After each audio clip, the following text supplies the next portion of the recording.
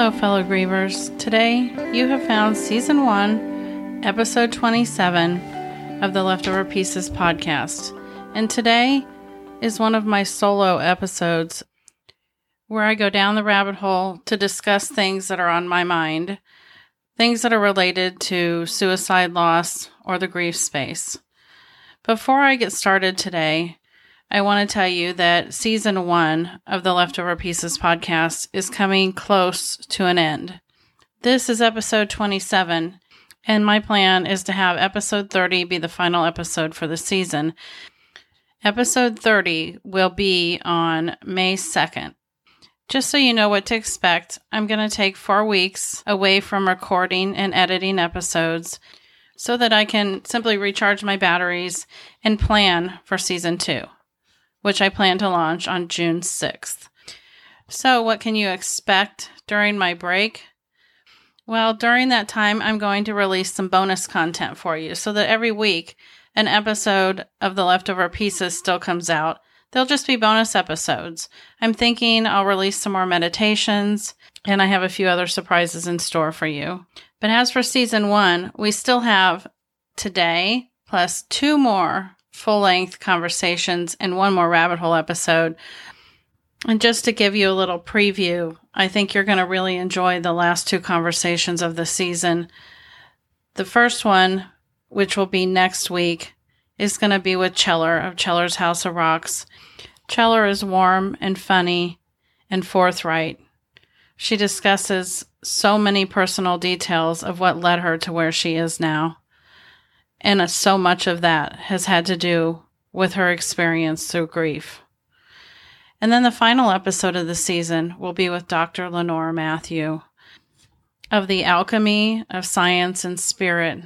Lenore lost her husband to suicide just over a year ago. And from the night her husband passed, she has been faced with her own ability to communicate with spirits on the other side, and has spent the last year researching and going deeper into the world of where science and spirit collide. If you're at all like me, you want nothing more than to still be able to be in contact with your loved one on some level.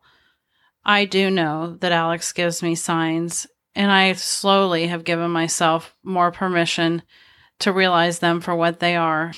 I think this episode with Dr. Lenore Matthew will speak to so many of you, and I'm anxious to share it with you in just a few weeks. So until then, today, I'm going to go ahead and jump down the rabbit hole. I'm going to discuss shame, suicide, and stigma, and how they're often woven together in this unbreakable cycle where one can perpetuate the other. For many of us, it's the cycle that ultimately ended the lives of our loved ones. So how do we make sure, now that this world is ours, that we don't become part of the cycle ourselves? So I'm just going to take a deep breath and try to unmuddy the waters that I just muddied up. That is what happens when I go down these rabbit holes of things that I'm thinking about. So when I decided what I was going to talk about today, well, let me back up. I hadn't decided yet. So I did what I sometimes do when I'm not sure what I want to talk about. And I decided to meditate a while and see if anything came to me. And I'll be honest, that doesn't always work. Meditation's always a great relaxation tool, but I don't always have these big flashes or aha moments that answer the things that I hoped that they would. But today, when that happened, I did have almost a lightning bolt moment. The word shame very clearly came through to me. And as I kind of found myself gently questioning, it just kind of showed up louder. And I'll be honest, it was probably something that was in my subconscious and on my heart a little bit. I had been listening to a speaker on a live Zoom cast that someone had shared. And the subject matter doesn't really matter, but it was about being a non-believer in the Christian form, meaning being an atheist. And so in listening to that, that probably was sitting somewhere in my subconscious. And that kind of plays into what I'm going to talk about a little bit today, because the idea of shame, a lot of us put that kind of in the same family, like as a cousin to, or sitting right next to guilt.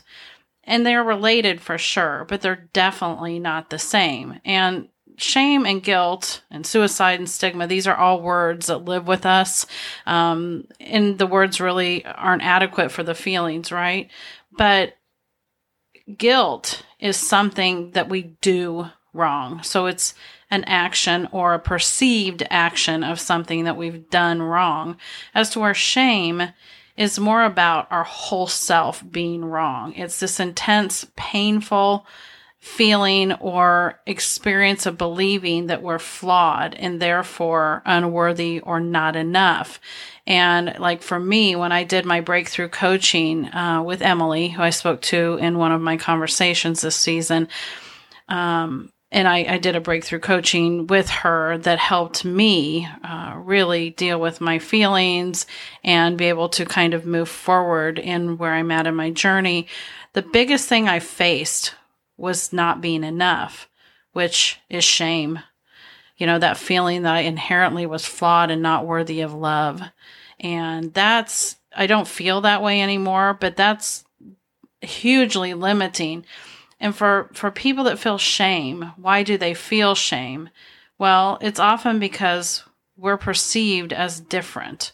And that could be something as simple as we're a non-believer, and that's often looked at as bad by other people.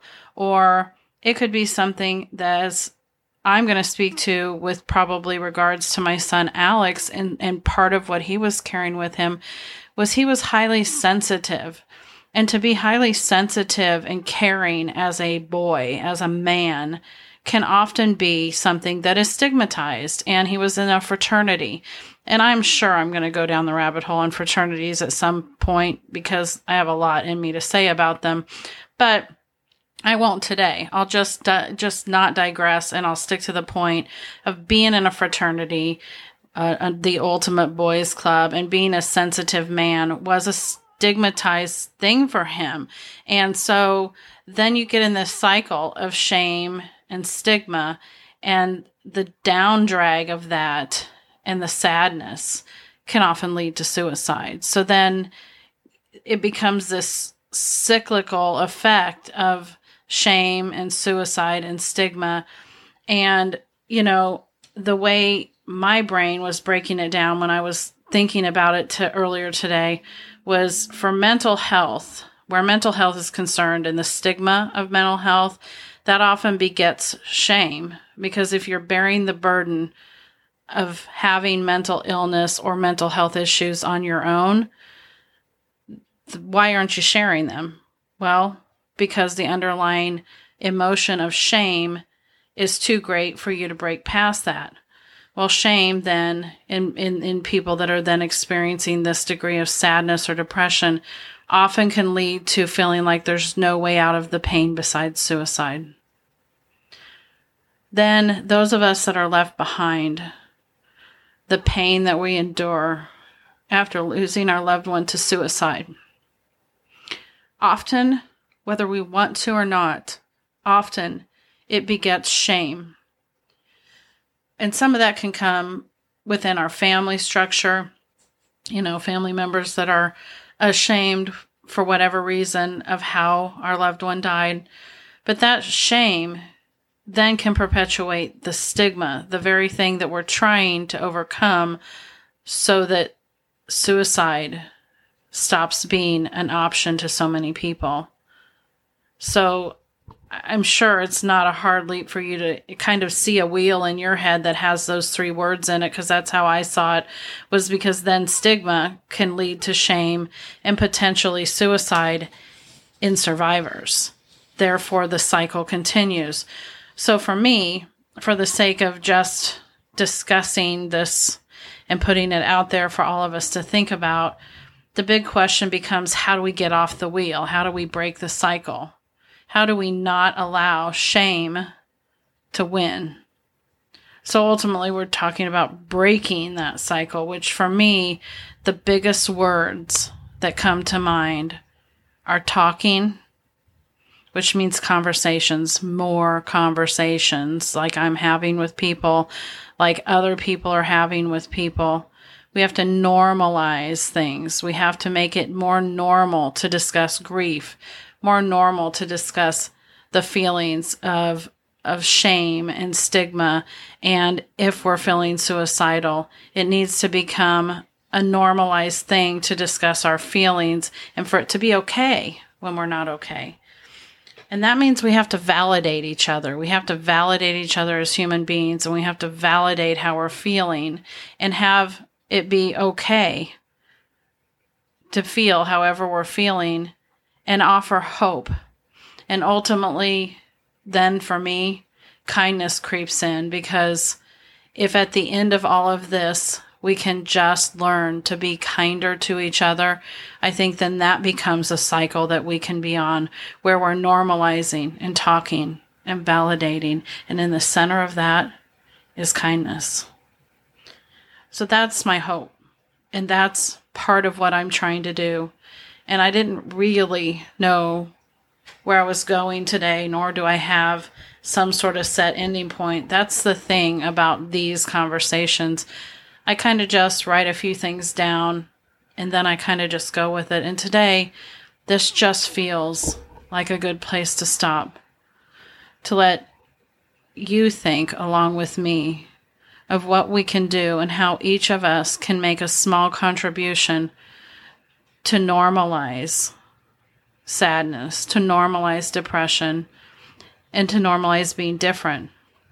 And then to start talking about it all and having conversations, continue having conversations, initiate conversations, and be brave enough to step into difficult conversations, because that's the only way we're going to make a difference. Thank you for being here. Thank you always for listening, and know that each and every one of you is in my heart more than I can tell you. And I'm going to end today by asking, if you haven't already, please subscribe to the podcast. This is kind of the hard part for me. I don't like to do that because I'm not doing this podcast for a following, but be clear, I'm doing it for those that follow.